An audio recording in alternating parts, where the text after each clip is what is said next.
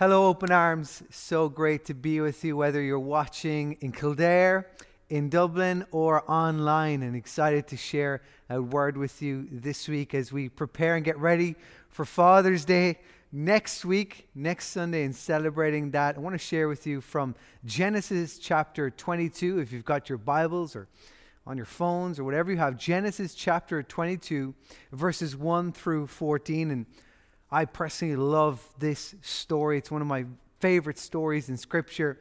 Not only is it about Abraham, it is about Isaac, in which we called our third boy, Isaac. And it's about a father's love for his child, but it's also about our Father's love for us as we see this act of willingness to sacrifice is really a response to love and trust and belief, and the same in which God is calling us as his sons and his daughters to give to him. And so we're going to be reading from verse 1 right all the way through verse 14, and it begins, sometime later, God tested Abraham. We see here that the time later is the birth of Isaac, Abraham's firstborn, in which God had promised to him at 99 years old that he would be a father.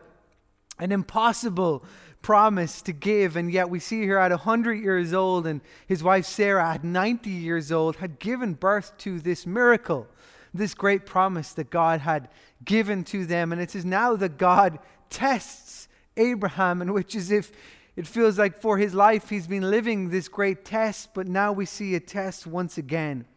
He says to him, "Abraham." "Here I am," he replied. Then God said, "Take your son, your only son, whom you love, Isaac, and go to the region of Moriah. Sacrifice him there as a burnt offering on a mountain I will show you."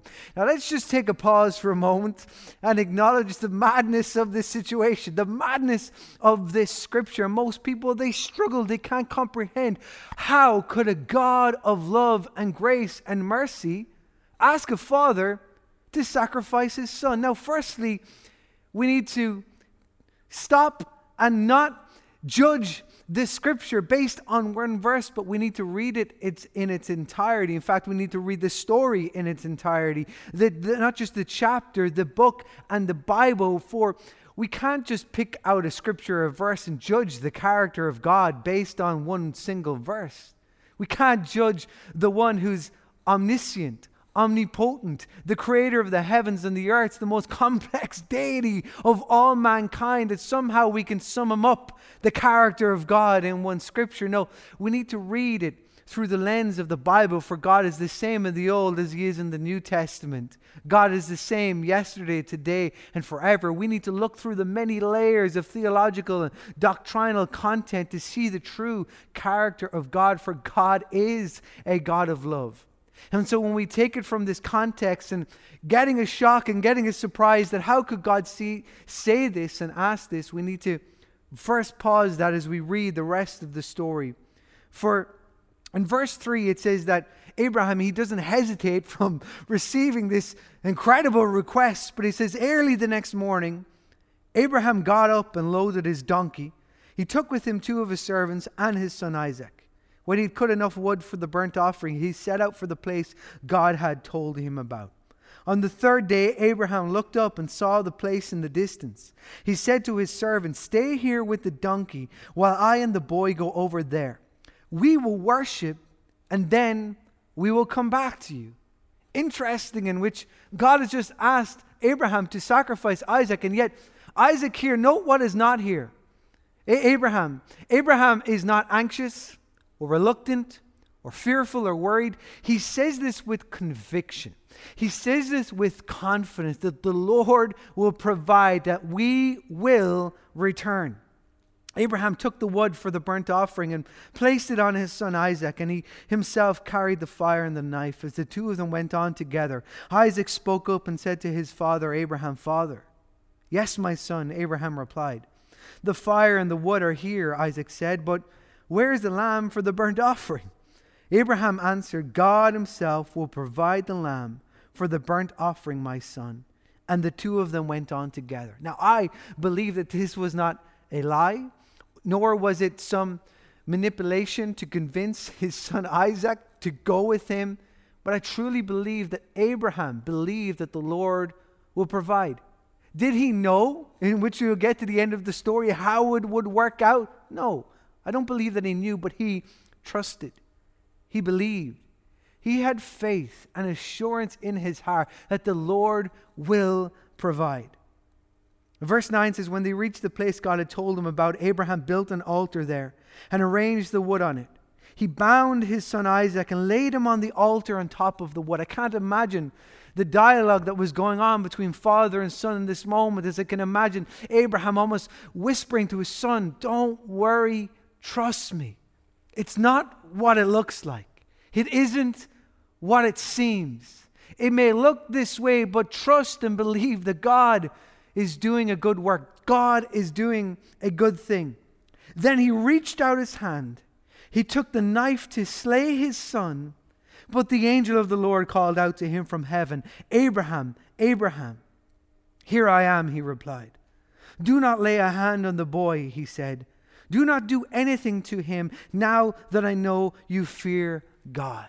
Fear God here in this context is to revere God, to honor him, to respect him, to give him everything. Trust him with all our heart, mind, and soul. This is because you've not withheld from me your son, your only son.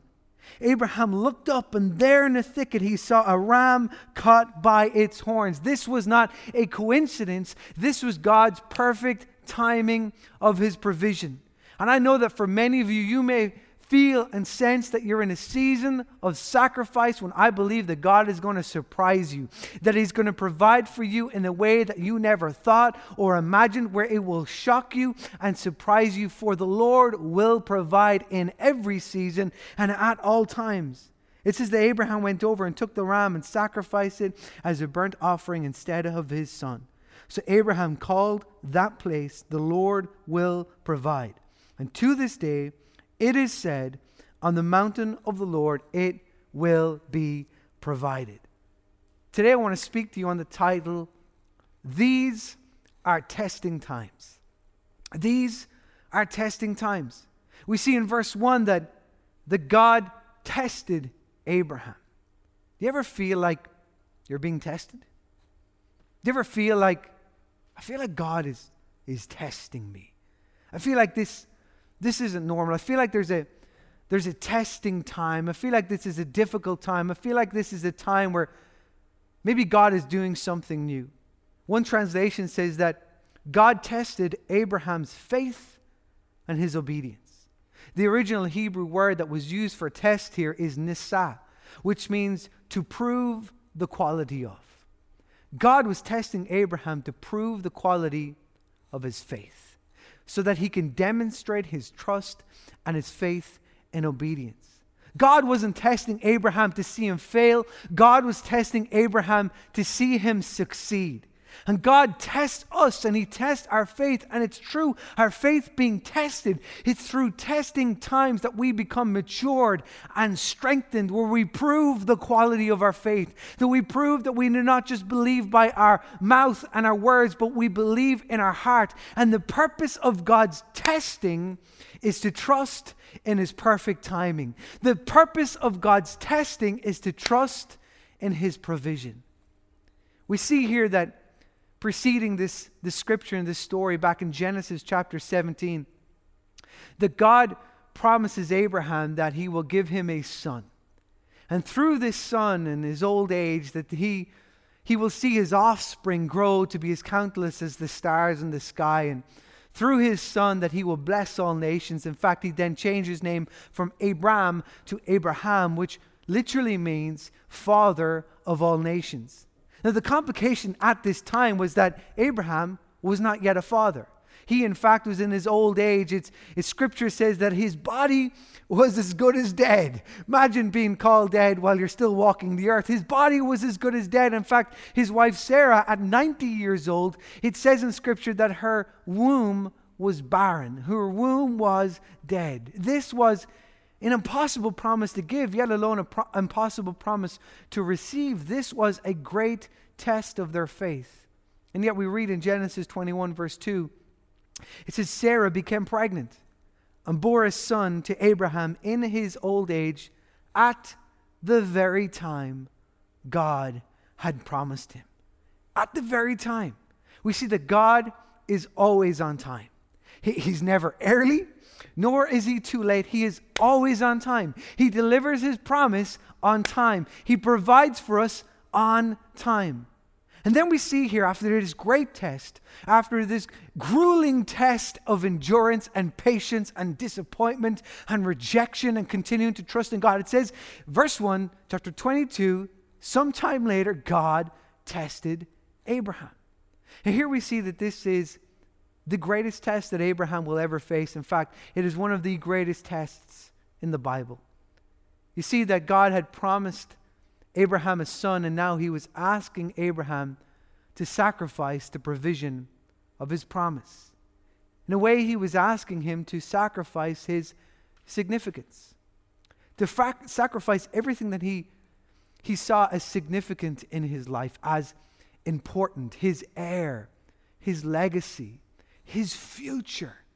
He was being called to sacrifice that which represented his promises that were fulfilled.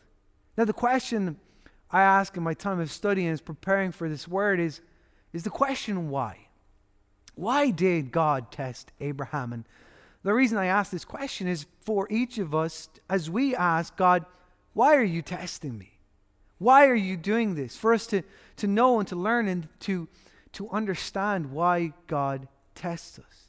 Now, many theologians, many scholars have asked this question, and there's been a number of different answers given, that maybe it was possibly that Abraham had somewhat maybe unintentionally or unconsciously had began to place his trust in his son over placing his trust in God. That somehow he now placed his security and his trust in his significance, in his future, in his plans and his hopes and his dreams, rather than truly placing his trust in God, the same way that each of us can place our trust in what we set out for us. The same way that we can place our trust in how we think that things are going to happen, and our plans and our dreams and our importance, more than trusting in God's direction for our life.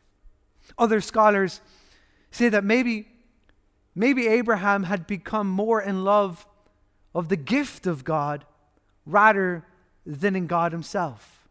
Maybe he had come to a place where he was worshiping God's provision over God the provider. That he was worshiping the one who had given him this great son. That he was worshiping what God had given him over who God was. The same way that each of us, when we have a prayer or a need or a desire and we receive what we're giving, we can often at times worship the provision more than we worship the provider. We can worship what we've been blessed with and the great things and the great people that is in our lives, and we miss out on the one who has blessed us and provided for us. Others think that maybe Abraham had somewhat a change in his attitude now that he got what he truly desired, that now that he had received what he'd been praying for and crying out for, that he'd somehow lost his dependence on God. The same way so many of us, when we've had seasons in our life where we're like hanging on to the coattails of God, crying out to Him in prayer, crying out to Him for God to give us strength. But then there's times when life is going good and we've got what we wanted, we've got what we so desired, and we can lose our dependence on God. We can lose our need for God, for maybe we can rely on our own strength. And though we could argue that any one of these reasons might be the reason that God was testing Abraham, I don't believe that God was somehow trying to discipline or refocus Abraham, but I believe that God was preparing Abraham for what was to come. God was testing Abraham as preparation for the purpose that He had for him, for who He was calling him to be, and for what He was calling him to do required the most ultimate trust in His provision. That God will provide at all times, to trust him right down to the last second, to trust him right down to the moment where he grabs the knife, willing to make the greatest sacrifice, right down to the moment in which we brace ourselves and we decide to go all in, not quite truly knowing what's going to happen, but trusting in God all the same. He was trying to bring Abraham to a place that above all else and above all other things, that he would place God first and trust and believe no matter the outcome. You see, through this test, God was teaching Abraham to trust in his provision at all times, in every time, during all seasons, the same way God teaches us as his people to trust in him at all times, to depend on him above anyone else, to put him first even above those that we love the most, to follow him and believe in him even when it causes us great pain. Here's the truth that I want to convey to you and want you to grasp through this word, is that God will not call you to do what he has not already prepared in advance to provide for you. God will not call you to do what he's not already prepared in advance to provide for you. And all he's asking us to do is to trust him at all times. To trust him even during testing times. Even during those times when we feel stuck, when we feel empty. Even during those times when we're doubting and we're questioning and we're wondering. Even during those times when we say, God, why am I here? Why did you call me to this? God, why did you call me to be a teacher or a parent or an engineer? God, why did you call me to step out in this? God, why did you call me to enter into this new venture? God, why did you call me to stay here, to stay rooted, to be here? God, why did you call me to end this, to bring this to a conclusion? God, why did you call me? What am I doing here? Why am I here?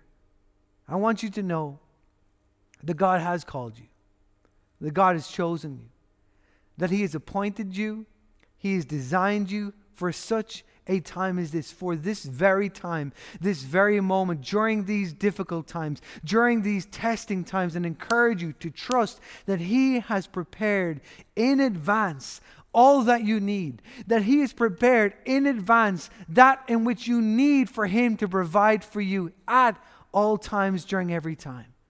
And to be honest, in this season, it's been quite testing times for me personally, and it's even been moments and been times where it has caused me to question my calling and to ask God, why did you call me?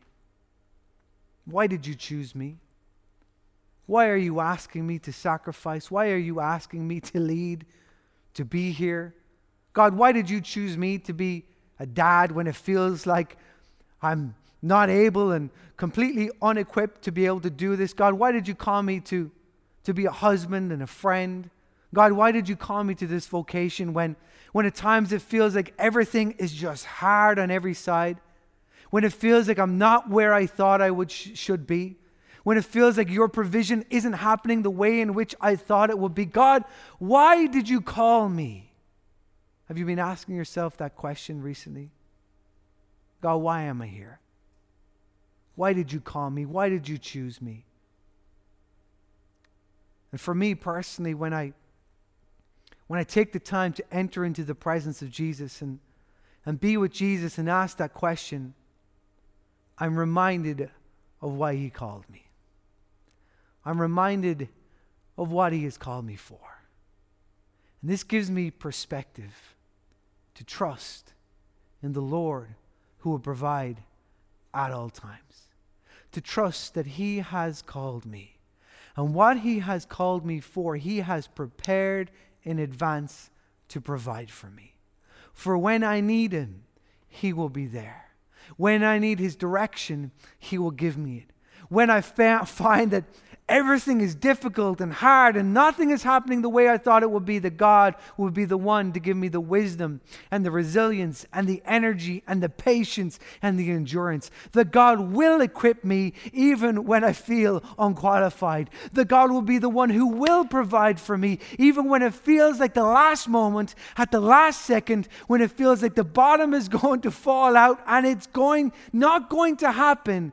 I believe and I trust in the Lord at all times. I want to encourage you above everything else, and if nothing else, to trust that the Lord will provide for you. To trust in His provision even during these testing times. To be encouraged.